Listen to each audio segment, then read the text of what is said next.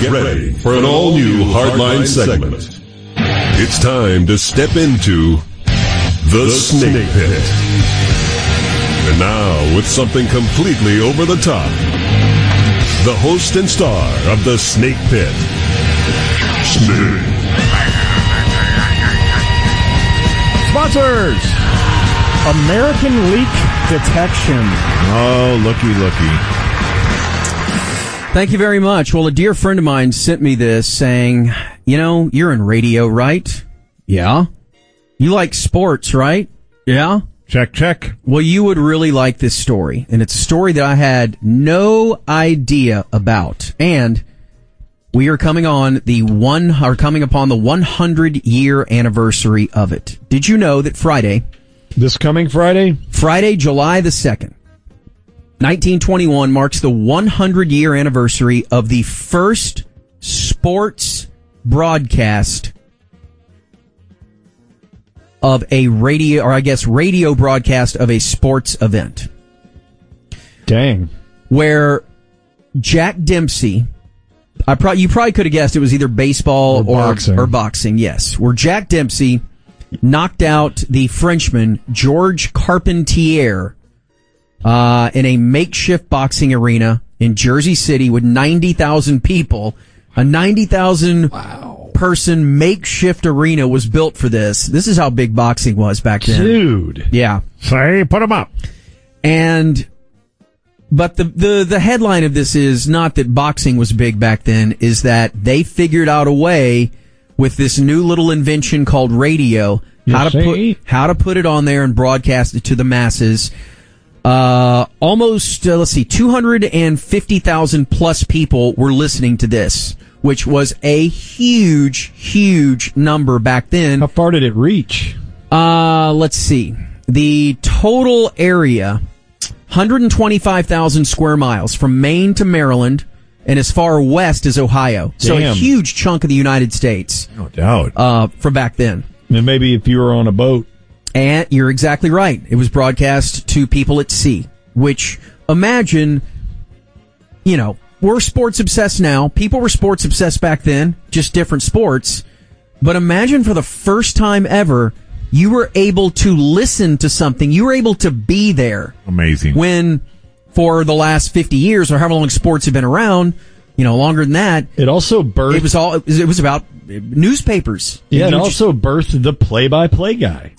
Yes, and I'm glad you mentioned that as well. The birth of the play-by-play guy was born 100 years ago. How else would you broadcast if it weren't radio? You're not going to be able to see or hear anything. I mean, they're not doing a play-by-play for the people in the audience, right? Right. So this is the first play-by-play guy. And it's done with, you talk about an asterisk, this is done with a huge asterisk beside its name because the guy that was doing play-by-play wasn't even there. So it gets really, really crazy. So go back to 1920 when radio was military. So I don't know why I thought radio was a thing that even in like 1905, people were sitting around their homes listening to radio. But that wasn't the case. Back in 1920, radios were being sold. What do you think a radio would cost in 1920?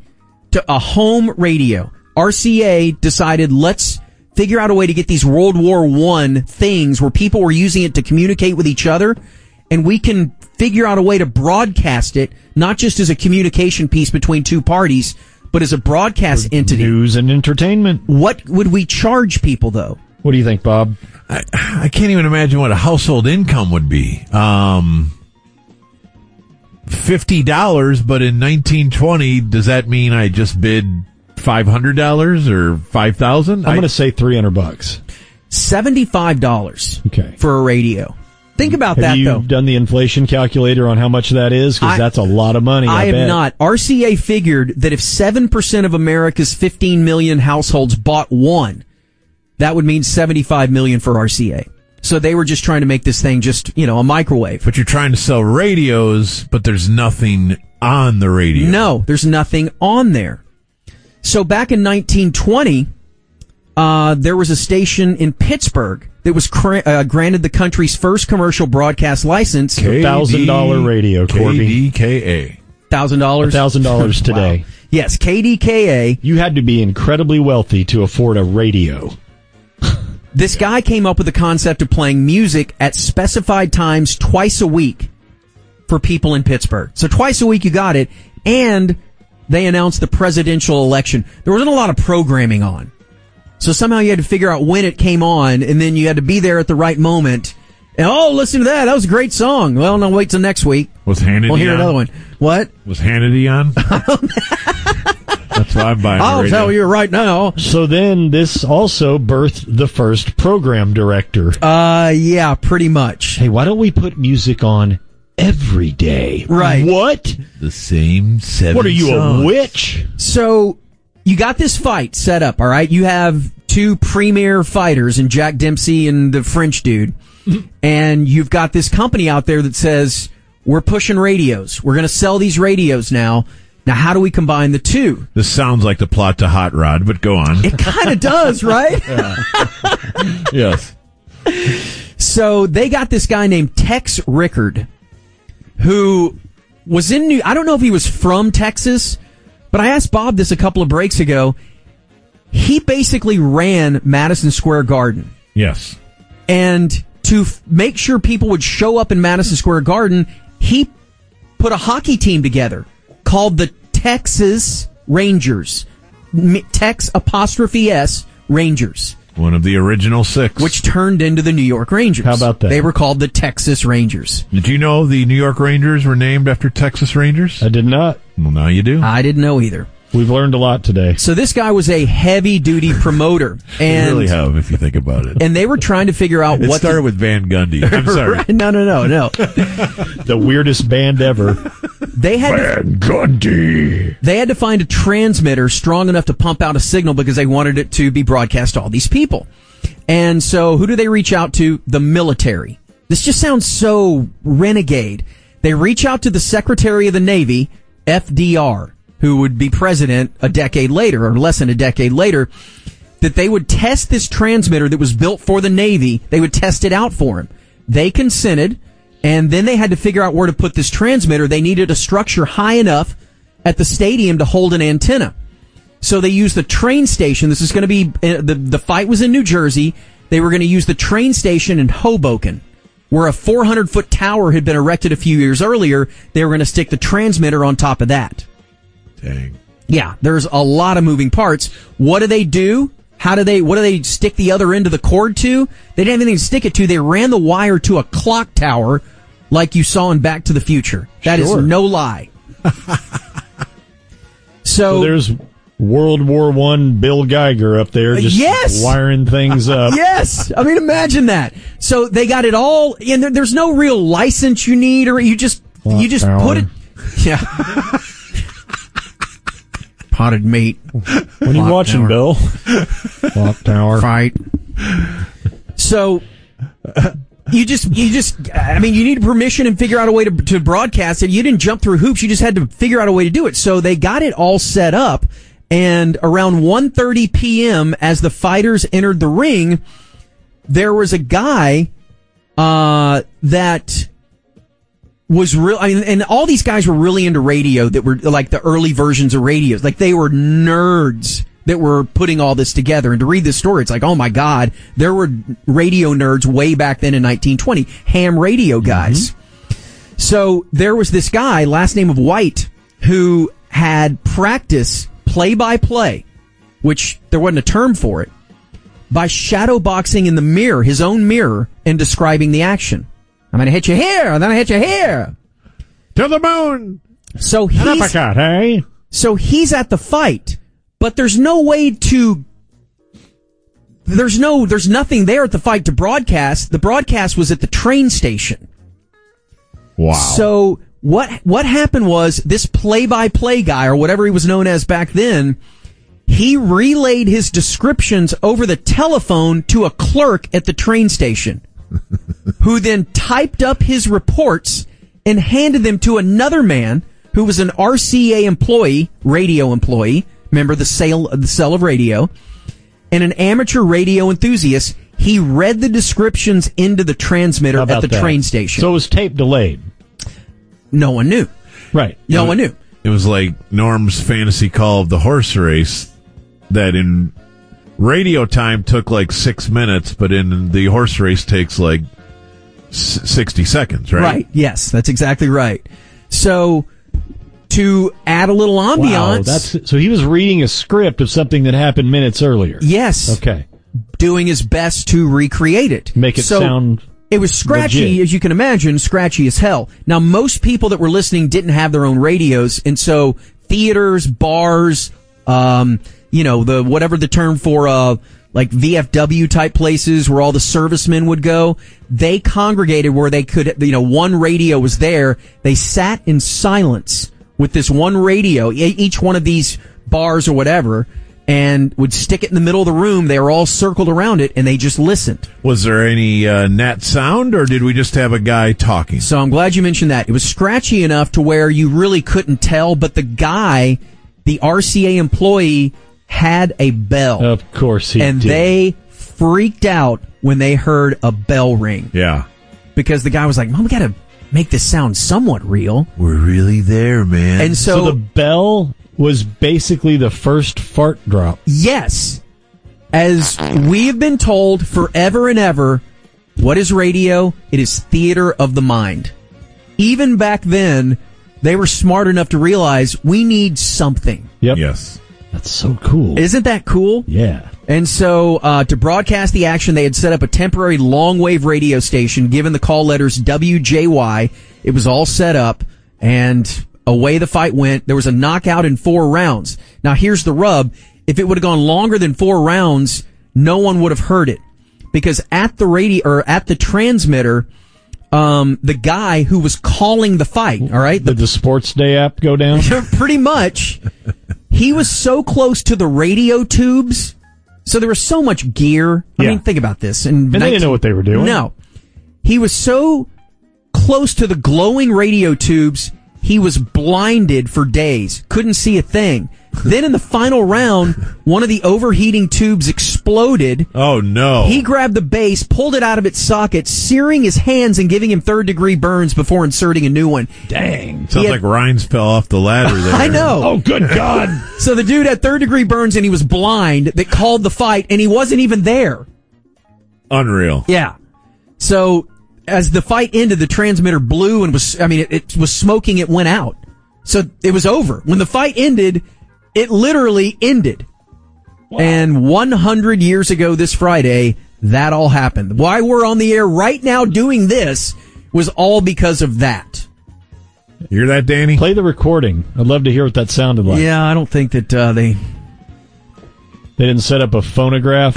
Yeah. To the left. Right. Another left. I would love to hear what that play-by-play sounded like. Dude, you talk about like the holy grail of radio. Oh my gosh. Yes, that would be it. Yep. That's awesome. So there you go. Love it. That was one of my favorite snake Hey, pits thanks a ever. lot. I Thanks, said that last week. It's 5:30. Up next. So let's look at this list of all of our fallen basketball heroes. The ticket. The ticket. All right, Danny. Let's say that we walked. Hey there, Corby. We walked into Dan Bennett's office, our general manager. Yeah. And look. We said, listen, we slammed our fist on the table. Mm-hmm. And we said, we want one of these things to happen. You can pick. All right? We're giving him a choice. Yes. Because this is what Howard Stern did when he went in to demand something for his new contract. Okay. All right, Dan Bennett. I want 1 hour taken off this show. Okay, that's demand 1. Yeah. You make the show 1 hour shorter. Yes. Okay. There's 3 demands, aren't there? Yes. I don't want to work on Fridays. Yeah. 4-day work week. An hour shaved off the show. Mm-hmm. Now, Stern's getting all this. He didn't have to ask for one. Right. I just want one. These are baked in. Yeah. But there's a new one. I also want 5 years and $500 million. But what's the big one, though? What's the one that made everybody go nuts? Once you give me that contract, right. There's one more thing. And I want summers off. Yeah. So you take your pick, Dan Bennett.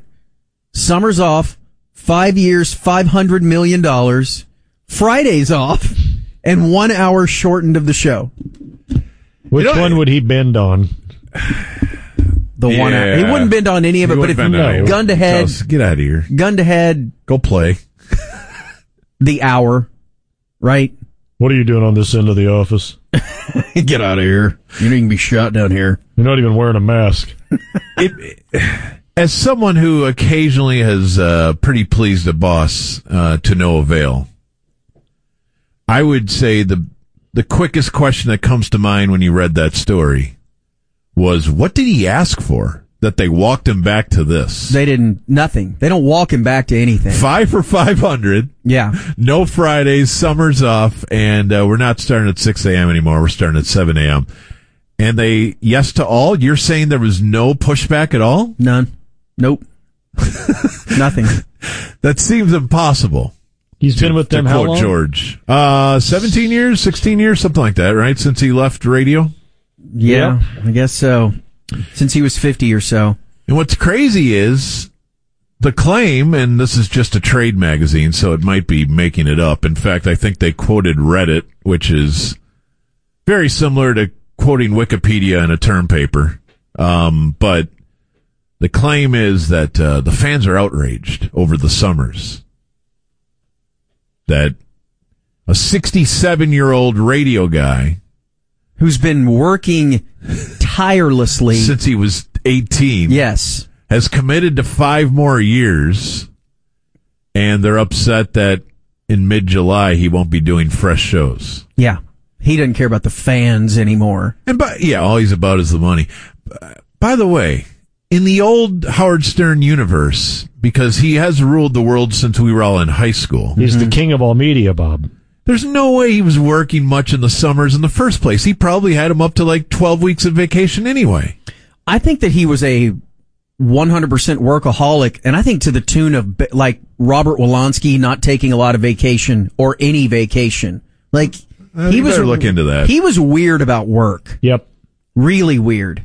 Like that's so mid-July. He felt comfortable in there. The entire city of New York is gone. You're saying he was still? Nah, he had kids and stuff. They took vacations. I know they took vacations, but I don't think that he was like, I need July or anything like that. I think that hell, I remember listening to him pretty religiously in the early 90s. Same here. And you can count on one hand during the year that he was gone for a week. Yeah. He didn't take that much time off. This is pretty magical if you can work this out. Furthermore, vacation was fun because they would play his best stuff.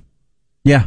It's like the top 10 every day. Right. I think his wife has really chilled him out. Like therapy as well. He's hardcore all in on therapy. And being 67. That too. Hopefully being 67 chills most people out, I bet. Now, I will say this. The $100 million, as he's always said, whenever he signs these big deals, that's for everyone. That's for Robin and Baba Booey and all those people. Like, that's not just him. Stuttering John. Is it, though? So, could he live off the $70 million or whatever he takes home? Yeah, Stuttering John. Dude, think about those guys that were really working for probably nothing back in the day.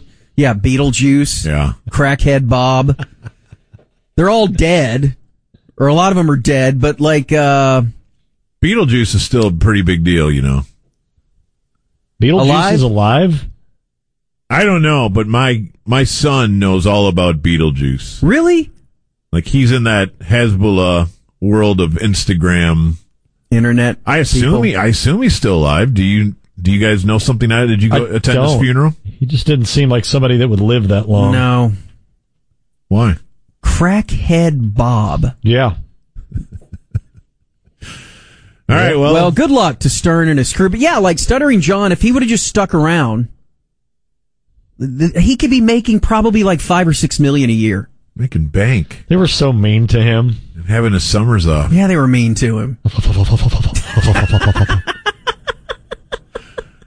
Baba Booey's still with him, right? Oh, so I bet you Baba Booey makes $15 million a year. Oh, really? Yeah. Baba Booey? He should. What's his name? Gary Belafonte? Yeah, he should. Does he get a cut every time a moron yells his name at a golf tournament? Oh, my God. He would be the richest guy in the world.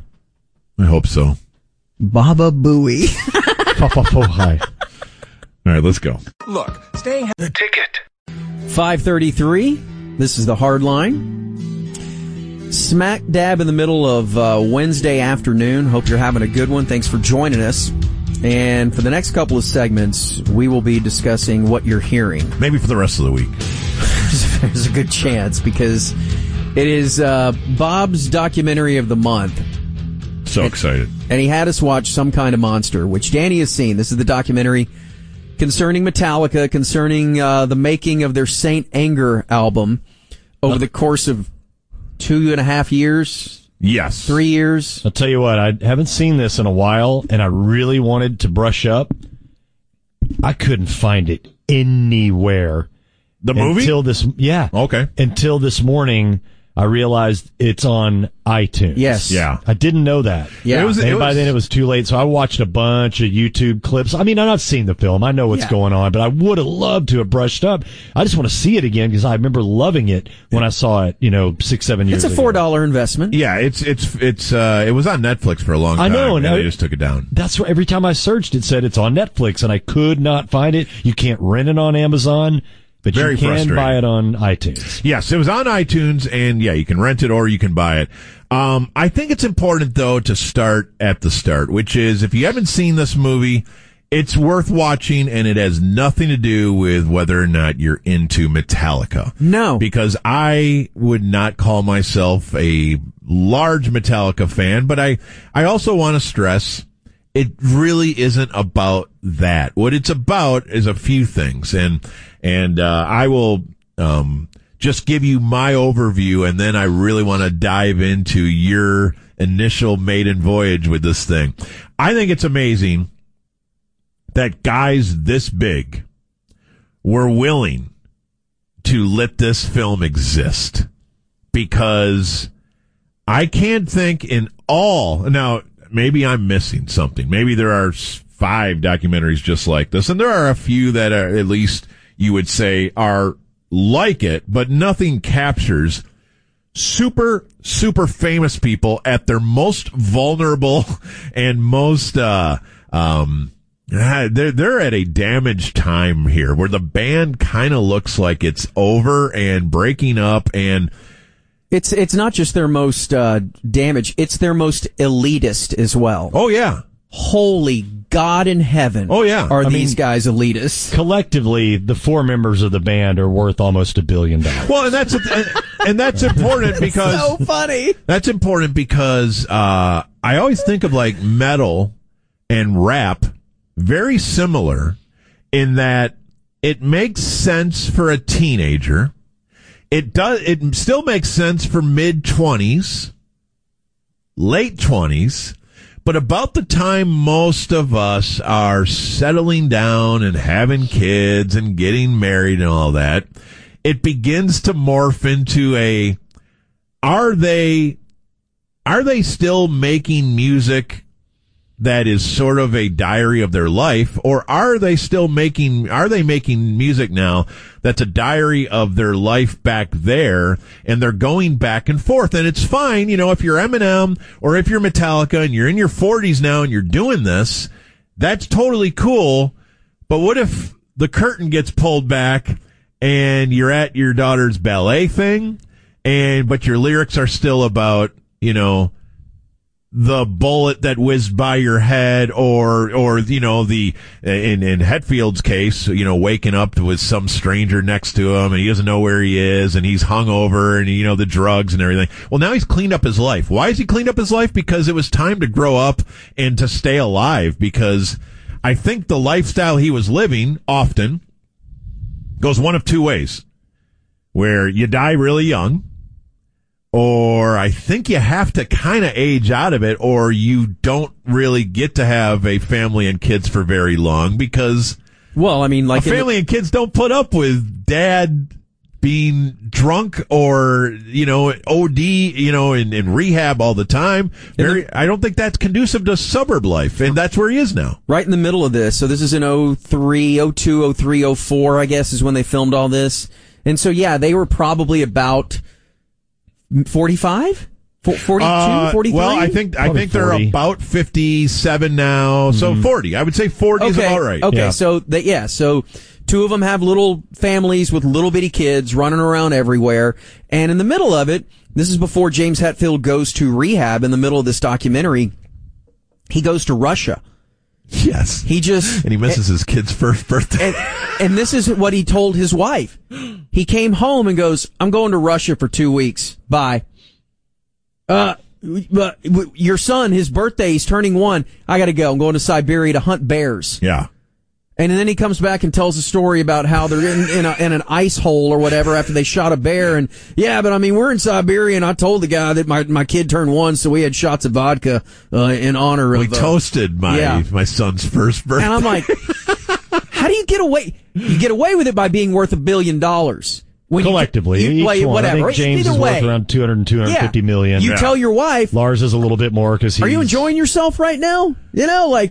That's how I get to go to Russia for 2 weeks. Yeah, but it doesn't last forever. No. Either you update how you're living, or your wife begins to get over the fact that now she's married to a famous person. And what does that take? 5 years probably? Maybe. Where, I don't know.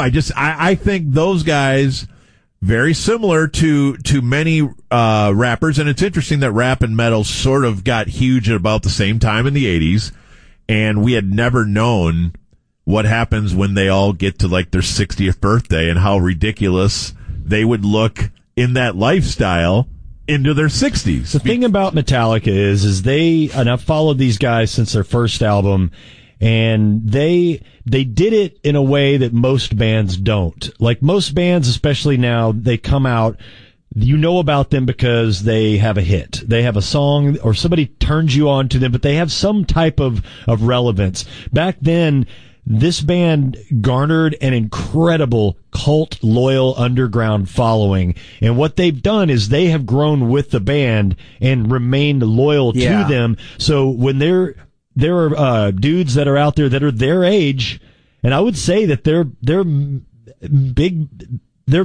median age of their fans is probably about where they are right now. Yeah. It's probably 50 to 60. And I bet you very few of them go as hard as they did in their 20s. No, of course not. And they probably cut that stuff out a long time before, because they're not James Hetfield from Metallica. Right. And he's got a lot more, he can get away with that a lot more than you or I can. Yes. But the thing is now the only way to make money in music is licensing and playing shows. Well, they still tour and they could sell out the Cotton Bowl in a heartbeat. Yep. 1 second. And the same people are going to go see them every time they come through. Yeah. Regardless of what album they put out, because they know they're going to go out there and hear, For Whom the Bell Tolls and One and Blackened, and they're going to hear all of their favorite songs because they've turned into that band. They're going to play their hits because they've got them. Hits within that community, but that community is huge. So, yeah. And their merchandising, they were one of the bands that early on was so well ahead of the game as far as having an image and a logo that people just wanted to wear on their chests. Very much like Iron Maiden. You still see Iron Maiden shirts and Eddie and all that stuff. Same thing for Metallica. There's 7-year-old kids Absolutely. that are running around with freaking Metallica shirts that don't have any idea what they're about. No, my daughter has one. I'm like, what are you wearing? She's like, I don't know what they are. Their branding it's was a cool shirt. Bob, their branding was so on point for a bunch of basically teenagers that came up with these art concepts, and they're still relevant now. Absolutely. So I get the impression, though, that what makes this movie so wild, there's documentaries all the time about musical groups. I'm not trying to sell anybody that there's not, but they usually tell a story about like their history or how they got here, where they came from, where they're going, how they morphed.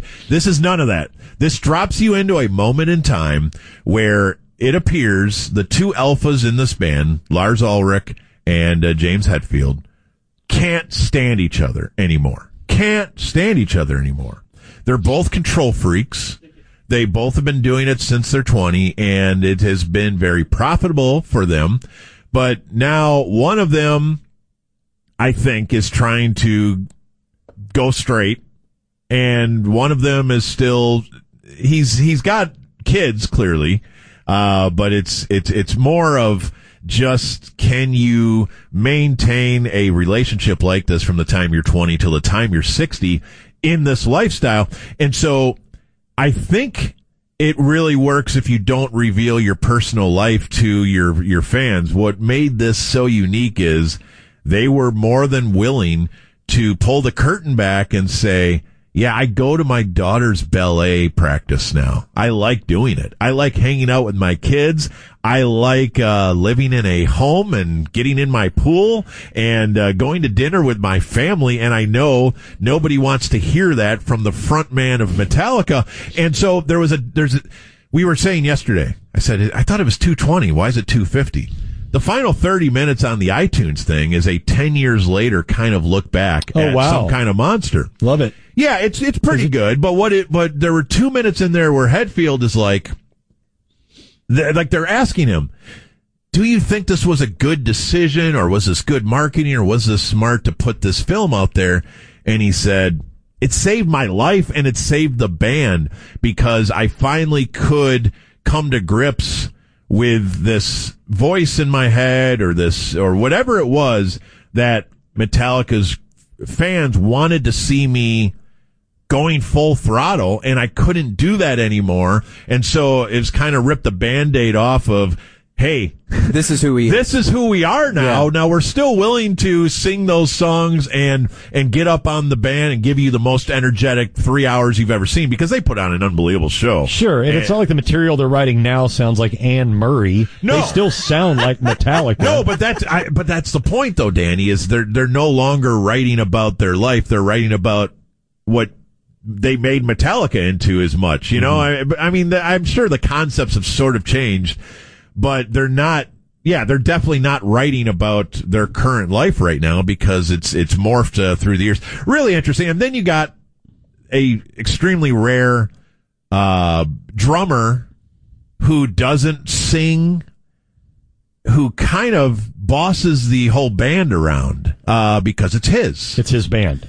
Yeah. And that's weird. And then the other thing that, to set this up, and I want to hear everything you've thought about it, Corby, with one last thing here. And maybe this is a whole different thing, and maybe this is a segment tomorrow. I want to know what Dave Mustaine did to make James Hetfield and Lars Ulrich think that this guy parties too much to be in our band. like what could he have been doing? You can ask Dave, and he will tell you he was a tragic drunk, and he was a kid. These guys are all teenagers when they formed this thing. Yeah. Well, is he clean now? But I don't know. Even by Hetfield standards, yes, we got to get this guy off our I know band. there was a dog incident too, where Mustaine's dog bit Hetfield, and Hetfield kicked the dog and damn near killed him. And then they went at it, and I think within a day he was out of the band. It was more than just alcohol. Yeah. It was a huge personality conflicts as well. Yeah. Well, look, the thing that for me that put this over the top with Metallica is here are these dudes that are 40 that are worth, $1 billion or whatever, and they can do whatever they want, that they're so insecure, they're so mentally just warped, all of them, that they hire a guy who is basically the fourth member of the band throughout this entire documentary. Because keep in mind, they're in between bass players right now. Right. Yeah. They hire a guy to be their band coach. He's a therapist that comes in. So you're thinking like the fifth guy, Phil. Fifth, yeah. Okay, the fourth guy is Bob Rock. Trio. Yeah. Bob Rock, the producer, and then Trujillo at the end. Yeah. But yeah, so they hire this guy to come in, and he is with them at all times, basically. And if the camera's on, there's the band, and there's this therapist going, now tell me, James, what mood does this put you in when Lars tells you? I'm going, what is... $40,000 a month. Dude, and it's $40,000 a month. And this is for years. This guy is with them at all times as a life coach. And I guess he'd done it before. They didn't mention which other bands he'd done this for. And maybe they said that he'd done it for, as Kirk Hammett put it, sports teams. Did you, I think that's why Jason Newsted left the band is Phil. Yes. Did you, let me play that audio here for you real fast because I think that's relevant. Jason Newsted, friend of the Hardline, left Metallica. So weird. And there's a lot here, but you'll hear him reference like, what are we doing with a therapist? Those guys, it's very good. Their plate is filled with many, many things, and music is just one of the things. Say bye, James. Bye, James. Bye, buddy. I chose not to have children and do those kind of things. My music, that's my children, you know. But since I decided to do it with music, and that's what I have to fill my time with.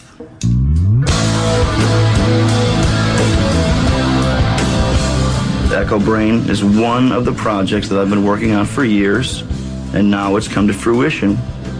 And then when it comes to a time where my main cat, James, tells me that basically he couldn't be in a band with me if I took this other project to this level. And after 15 years of working together and going buses and, you know, the stories, man, there was no way that this thing that I was doing could affect the monster of Metallica. I just don't see how it could. And so in saying things like that, I couldn't accept that kind of limited. So Hetfield's an absolute control freak. Lars is too. But I think Hetfield's off the charts because he's in rehab and he comes back and he can only go from like noon to 4 now, which sounds like the least Metallica hours of the day are noon to 4, right? Like is that about the time that I'm under the impression, even like, you know, bands like Bad Radio only went noon to 3. Well, they would, you know, well, I'm saying they would wake up and they would all get to the studio to start recording like at 6 at night, and then they would go till 6 in the morning. I mean, even like Foo Fighters would do that sometimes. Well, this is more of he gets up, he does his recovery stuff. He was in rehab for a year. I've never heard of that before either. I mean, that dude was in it for. Has he been back? Outpatient though, right? I think so. Yeah. He's been back. Right? He's been back to rehab. Yeah. Yeah. Like multiple times. Like this didn't get him clean. No, I don't think it fully did. I don't think so. As I try to remember this on the fly, I don't keep up with their personal lives much anymore. Well, I know that this was about him doing Once recovery my Circus stuff magazine subscription ended, and family stuff in the morning. Like he would take the kids to school, he would have breakfast, he would do these family things, he would do his recovery part, and then he would do his work. And this is very typical of a recovery schedule. If you can do it. Well, which is again the least metal thing ever. I know. Let me play the last 30 seconds of Newstead here. Big ego, big dollar guys that can't get along but have to make some kind of entity flow so everybody else and everybody can make the money. And I actually said, I think that this is really f***ing lame and weak that we cannot get together, us. Look, the biggest heavy band of all time, and the things we've been through and decisions we've made about squillions of dollars and squillions of people. I mean, and this, we can't get over this. Like we got Phil in here. Like we can't solve this without paying a dude $40,000 a month. A month. Look, I know we got to go real quick. DJ called the Moose. He's going to do tomorrow. So if you'll give him a shout after the show. Number 2, Community Quick Hits is yours if you want it, because there's so much to unpack here. I agree. And I am happy to continue. I'll talk about Metallica all the way through the top 10. So, dude, it's all yours. Let's go. Let's keep doing it next. 5:56 here on the Hardline. We are smack dab in the middle of the power hour, which means we are smack dab in the middle of talking about some kind of monster. Yeah. The documentary of the month that Bob has seen a billion times. First time for me. I'll tell you this, I couldn't get enough of it. I started it not really knowing what I was getting into because I'd heard so much about it in the past, but I didn't really, the vibe of it wasn't what I expected. I didn't expect this to be a film about a band that was about to break up, that's in the middle of recovery, that hires a life coach to guide them through their troubles. And guys, you know, from a band like Metallica, it's weird because I don't have any of their albums, but it's one of the few bands out there, you know, that I know every member's name, past and present. It's just they have made such a huge mark on the music world, you can't get away from that. And so it was kind of cool to see him up close and personal, not knowing very much about him. But, dude, Lars Ulrich, the scene of Lars Ulrich, where they cut away somewhere in the middle of this movie to document him selling his art. And this is where I feel that it's one thing to sit there and you think that's metal? Oh my God, dude. It's not very common, man. It's not. And look, these again. He's got his white wine. When you're worth hundreds and hundreds of millions of dollars, you do whatever you. And you also end up running in those circles. You do. Yeah. And you can do whatever you want with your dough. I don't have any problem with that. But and he's a businessman at heart. He is. Trust me, he's a much better businessman than he is a drummer. But to show all this, like, that's the thing. The amount of stuff that they just peel the onion back and you see the inside of it, and I'm like, why is Lars Ulrich allowing you to see a Christie's auction in which millions and millions and millions and millions of dollars of art are sold, all while he's sipping white wine? And keep in mind, high-fiving. He just took on the world about Napster, and which at the time certainly made the rank and file plebes out there that just wanted to get music for free feel like why are you stealing from us? And I'm not saying he didn't have a point. Of course he had a point.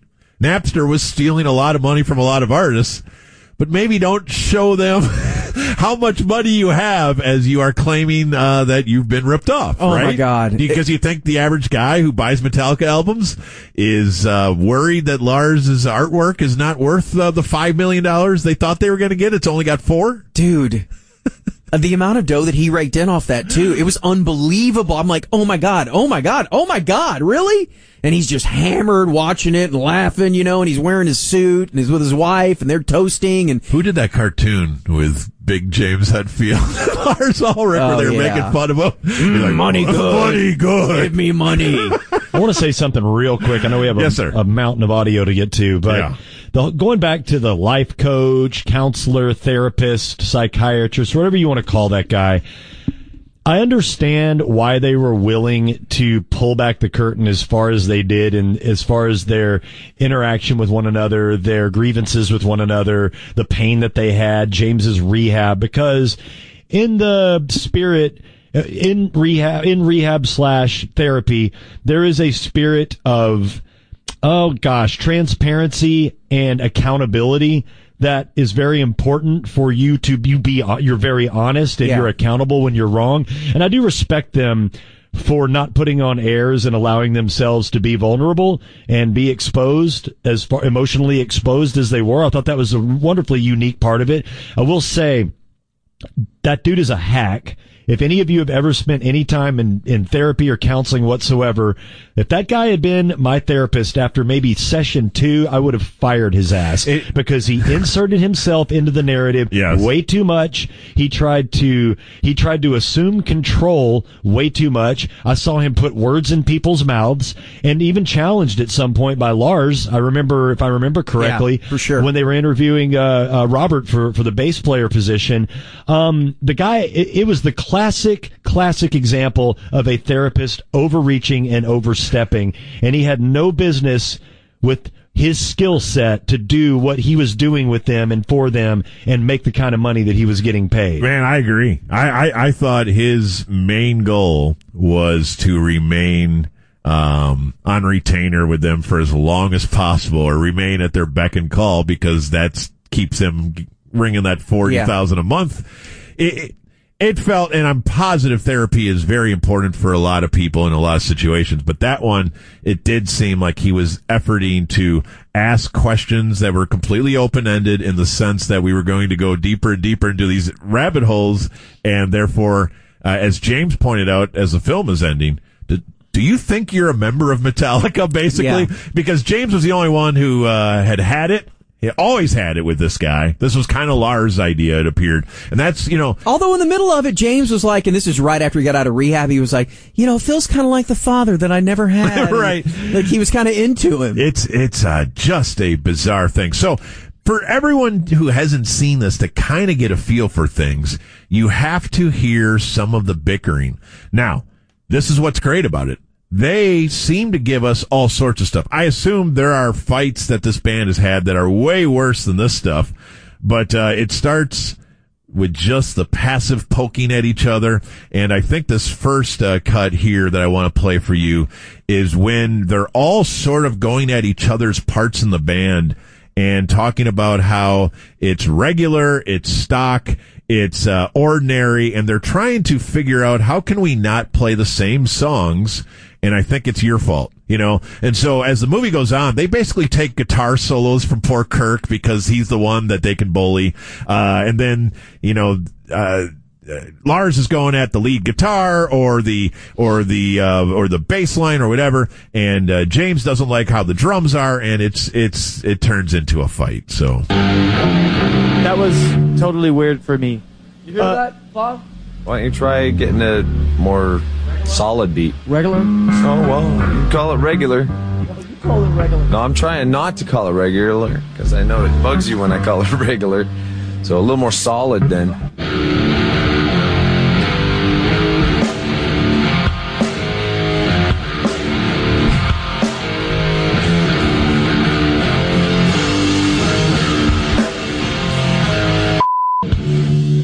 Maybe we should talk about next week. Well, all next week is therapy. Yeah. Do we have to do that? Can we sack Phil? I mean, we're gonna find a balance to not, the Phil stuff's important, and I hope we all feel that that's an investment in the music. It's an important part of the record.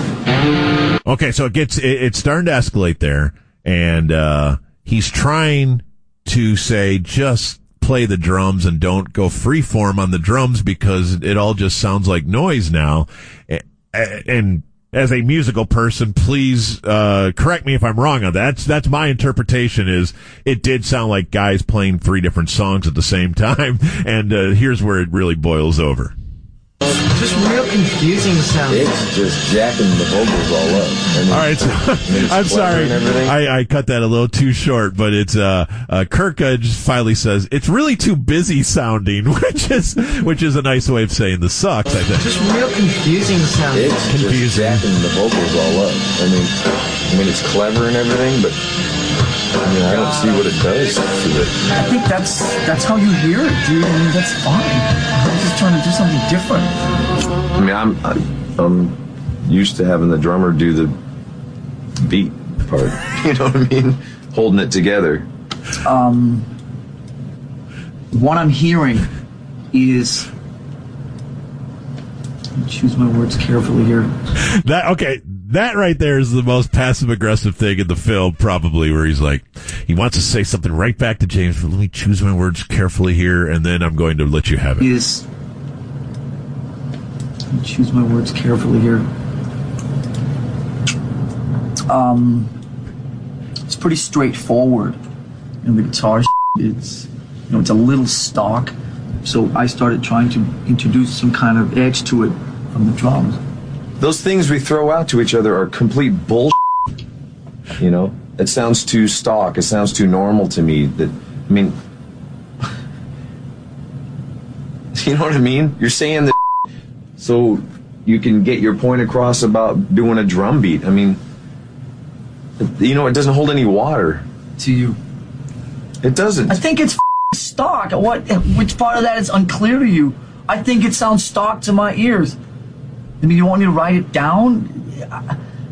I think it feels stock, I can't hear you. So when you say, you're telling me what to play right now. You're telling me you should play with what Kirk's doing, and I'm telling you it's stock. Dude, fine. You know what, guys? Why don't we just go in there and just hammer it out, right? Instead of hammering on each other. I mean, we're in moods, and we're not going to get anything. All you want to do is pick a fight, and... I don't want to pick a fight. This is so silly. You're just sitting there going, I'm in a really pissy mood, and I told you straight up that I was. Right. And what are you trying to do? I'm not trying to do You're just sitting here being a complete You're really helping matters. You're really good at that. I was straight up with you, and I told you I'm in a mood, and what have you been doing? Picking at me all night. Come on, guys. We got better things to do. Yeah, I do. I do. Poor Kirk. He has to listen to Mom and Dad just fight and fight. And I love that guy. I love that guy. He's so meek. The most lovable human being, though. Sounds like Pete Stanton. With the possible, with the possible exception of like Robert Trujillo, who they also hired, who is another sweetheart, and so they're trying to surround themselves with really sweet dudes who won't pick fights. Like Hammett got clean, I guess, a couple of years prior. He turned to surfing as far as like his new muse to take the place of drinking, and he's got his ranch in Northern California where he's up there riding horses, and he just seems like such a guy that's got great center and good energy. And yes, he's dealing with these two alphas, jerks, man. It's peak Shaq and Kobe, isn't it? They're such jerks. And how many times in this doc did we just see Hetfield get up, walk out, and slam the door? And that was and then scene. Yes. And I will tell you, if somebody tells you what you're playing is stock, that's not a compliment. No! It's basically you're saying that's the most basic bitch thing that you could play, that you just pulled out of a pile of riffs, and it's just the most generic, simple, boring thing. Right. And they're all megastars in the biggest band in the world at the time, probably. And they're all telling each other that you are playing the most ordinary thing we can think of. Now, before we turn the page on this particular theme, I think it's important here because Lars is the king of the universe. Just ask him, right? Till his dad comes to town. Wow. And there's a backstory on his dad that I didn't even know about, and if you want to inject that in a second, please do. But Lars's dad does look like Gandalf, but with a baseball hat on. Still alive, by the way, at 92. And Lars wants him to hear this instrument stew, Danny. Just all of these guys kind of doing their whole thing, and they think they have a song, and they think this could even lead the album. But let's let Dad hear it, because Dad's got a good ear for these things, and this might be the best part of the entire film. Comments on that one? I would say, if you said, if you were our advisor, what would you say? Then I would say, delete that. I mean, I don't know for you guys. For me, it doesn't cut it. I really don't think so. I really don't think so. Could you imagine? It's a 75-year-old man that you just play metal to, that you trust implicitly. That the relationship between Lars and his father is so weird. He won't tell him he loves him. Like the therapist is like, just tell him what you would like to tell him right now. Well, they're like, they butt heads. Is he from Holland? Denmark. Okay. Yeah, they're Danish. That's right. And if I would give you guys any advice, I would say delete that. Delete it. And they did. Like he's like, yeah, my dad thinks it sucks. So, he knows in a second. He can look through anything and tell me if something sucks. But he fears his father. His dad is a famous tennis player from Denmark. Correct. And to the tune of, maybe their most famous still. Wow. He didn't win any majors or anything like that, but he played in Wimbledon and all those tournaments. And was the oldest Davis Cup player in the history of the tournament. And, he's a legend over there. And little Lars still looks at him that way. Oh, yeah. Because when Lars he grew up, is a different guy around his dad. Yes, because when he grew up, his dad was a god over there, and so he still sees him that way. Yeah. He's got the little guy syndrome, Lars does. Yeah, as far as the shadow of his father, and no amount of mega stardom for Metallica can compete with that, because that's his father. Oh, yeah. His father knows all the tricks. Yeah, you ain't nothing, but kid. He's like pressing his hands on his headphones, and he's listening carefully, and then he's like, delete that. All right, let's do one more. What the heck? We still have a little more audio, and we still need the final analysis on Some Kind of Monster here on The Ticket. 6:15 here on the Hardline. This is the end of our Corby work week. Sad, isn't it? It is. It's tough. Danny and I will do the show tomorrow. We're very excited about that. What the hell are we going to talk about? I don't know anything about sports. You know about Metallica. Maybe we'll just keep 4 it hours going. of Some Kind of Monster 2. So we're talking about Some Kind of Monster, one of my favorite documentaries. It has... What's the noise? Oh, no. Okay. What's going on? Trey? It has... And Bob up. Oh, well, let me plug it in. There you go. It has... it's certainly about Metallica, but I think it's about dudes getting older. I think it's about alphas, multiple alphas, one trying to give in to another or not. And through it all, as they look back at this film themselves, because most of us can't believe it was made with guys this famous making them or allowing themselves to look this bad and for it to get out, because I assume any band that's been around this long probably has to have multiple creative minds and they have to go to war, but that's part of the creative process, right? I think. Absolutely. I'll tell you what, and James Hetfield brought this up at some point. He was, go ahead, Trey, sponsors. The Great Gordo's Airstream of No. Start over. 3, 2, and 1. The Great Gordo's Airstream of DFW. There you go. Metallica. It's good stuff. Hetfield was talking about, though, how he regretted, not that he was upset that his former bass player died in a car crash in the 80s. Mm-hmm. He was upset that he died because the band wouldn't have the original core 4 all the way for 25 years or whatever, 30, 40 years. Yeah. Like U2. You know? And I've always thought with U2, I'm like, man, I think those two guys never say anything. Like Adam and Larry. I assume. I don't know. I don't know how it works with all these bands, but I think there are some people that know that they have it so good that what's the point? And a lot of times that in a band like U2, and I'm not saying that Adam and Larry aren't super impactful and creative and contribute, and often sometimes the guys that are in the shadows are the ones that really are driving the train. Like John Paul Jones was in Led Zeppelin. As far as writing music and really adding more than just playing the instrument. So, and they're content. It's the personality type. They're content to just kind of, I'm going to let the game come to me. Yes. And I'm positive, because we work in a business where the stakes are lower, but maybe I'm a little more emotionally healthy than these other two knuckleheads. Well, I mean, I think in this business, I think in the mirror, I can see that my testosterone and my belief that I have the best way to do this has varied over the years, but it's definitely declined as I've gotten older, and which probably means more secure. It's not just an age thing. It's probably success changes that a little bit, and I don't think success is a burden in most jobs. I do think for Metallica, though, that might have an opposite effect, where being super successful makes them feel like they have to keep raising the stakes and keep exceeding a new bar. I don't know, but I think all these personality things go in there together, and especially if you don't have a direct boss like we do, and I think that makes us all play nice. That's true. If you were in Metallica and you're your own boss, or you feel like the other guy's trying to be your boss, maybe it's totally even more either it's self-regulated or it's not regulated at all. Well, bringing it back to sports, you think about it like this. I would think as Master of Puppets and maybe the Black Album. Maybe let's just go with the Black Album. That was probably their most commercially successful record by a mile. Let's look at that as their championship. So anything you do after that, it may be really, really good, but if it doesn't sell as much, if the critics don't like it as much, then you're going to be looked at as, they're on the decline. Oh, they're failing. They haven't hit the mark. Oh, they're losing their edge. It's mainly the fact that it's the critics that are the ones that can be divisive. As far as your band, where you think you're making really good material.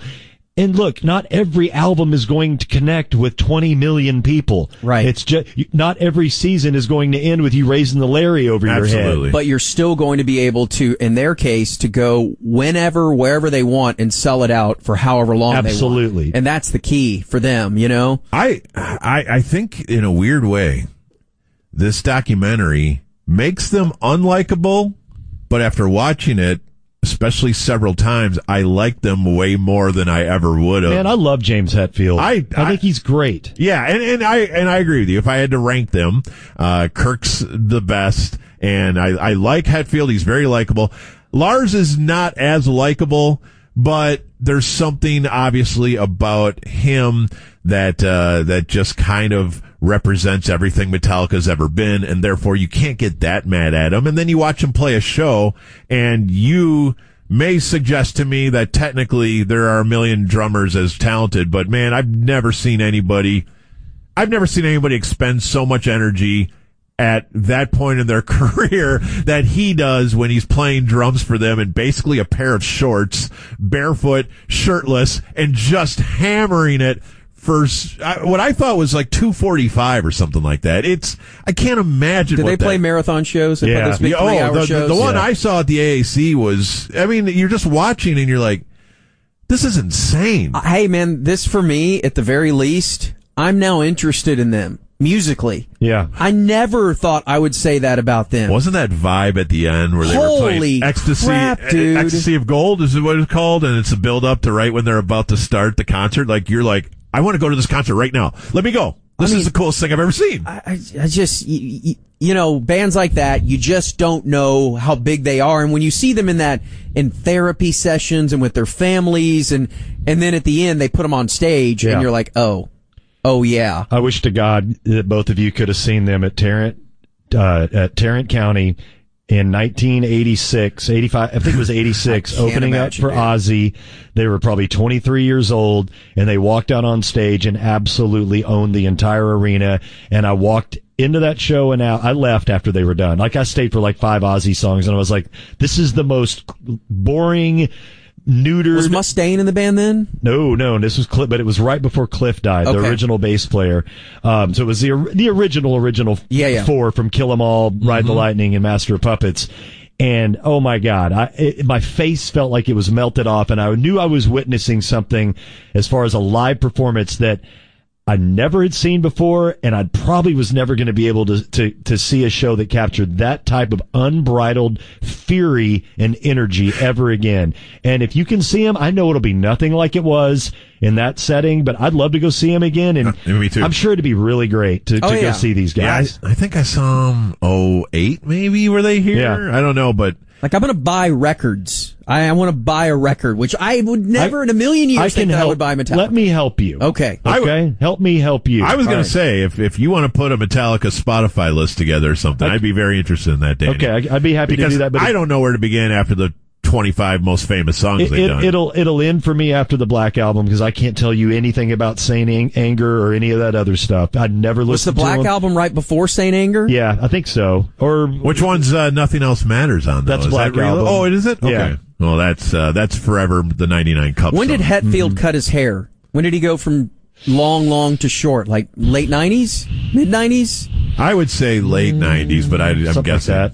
I just, they're the one band, and there are, several bands They've like all this, cut their hair short at some point or another. Like, whether it's the Stones or whether it's U2 or whether it's Metallica, there are very few bands that have been able to plow through all the different machinations of this is cool now. Well, this is cool now. This is cool now. These bands, they don't care. They just keep doing their thing, go through all the phases, and they're still growing and bigger than ever. Yeah. I thought about something that you guys might actually find somewhat amusing, because I compared my Metallica fandom with somebody kind of like how Tiger Woods and golf, that annoyed you about me as I got into it. I was into Metallica, and I'm one of these guys, Danny, and you're going to think less of me when I say this. I doubt it. I really like the S&M album. What's that one? The one they played with the San Francisco Symphony is that's the one I really enjoy, because it's not so not them. But it's awesome and it's alive, but it's at the musical pace I'm more interested in than 2.5 hours.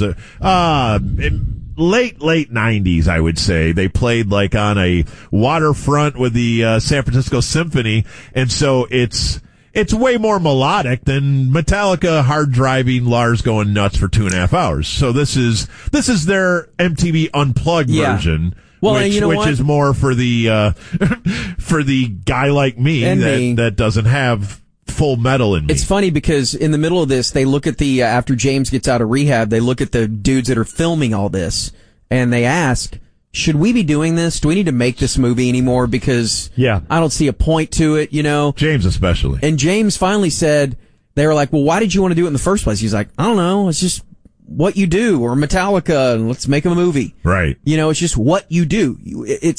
You come up with different things. You go play with a symphony. Right. You go do this. You put the documentary out. It's what you do. They've all done this. Well, and they didn't go into the documentary saying, let's put a documentary out about us fighting. The documentary was, we're going to do another album, and here, we'll take you behind the scenes to see it, and this happened. Yeah. Because they thought this was a good idea with a therapist and with a film crew and just all that. I have to play one last piece of audio. Play as much as you want. This is probably going out of order a little bit, and we'll leave one or two, and maybe if you want to visit about this tomorrow, we you know what? Screw it. We'll play both of them. Here we go. This is the first one. That is insane because James is back from a rehab. He can only go 4 hours a day, and you're thinking, okay, well, we'll work around that. No. All of us can only go 4 hours a day. So he's telling the rest of the band, hey, I know you can't do anything until we get an album done at anything involving Metallica, but at 4 o'clock, we all leave because I don't want you guys listening to music without me. And think about how insane that sounds. Here it is. I feel like the bad guy saying, I gotta go because it's 4 o'clock. If we all know, and we all do know, that 4 o'clock is kind of the stop time, and I don't know, then I won't feel like the heel here saying, I gotta go eat dinner with my kids, you know.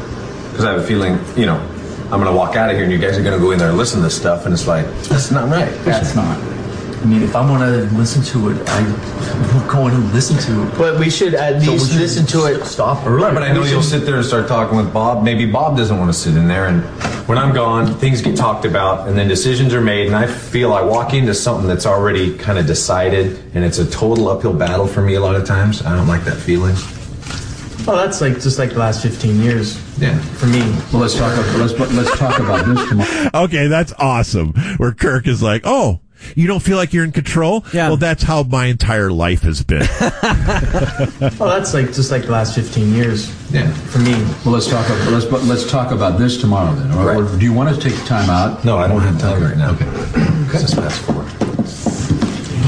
Yeah, so it's hard to introduce structure into this, and I'm trying.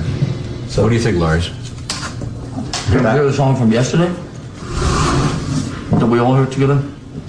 How is that different? Because we all heard it together already. But what he wants to be is was part I in of there? everything. He wants to be part of everything. We all heard it together. You came in. All right, as long as you don't talk about it. It's, you know, is that a way around it, or is that just... That is definitely a way. No, how about if we just save up the tension? Here's seriously. Phil. I mean, that's okay because it's good. Tension produces results. Shut up, Phil. Slams the door again. and walks out. And then, Phil.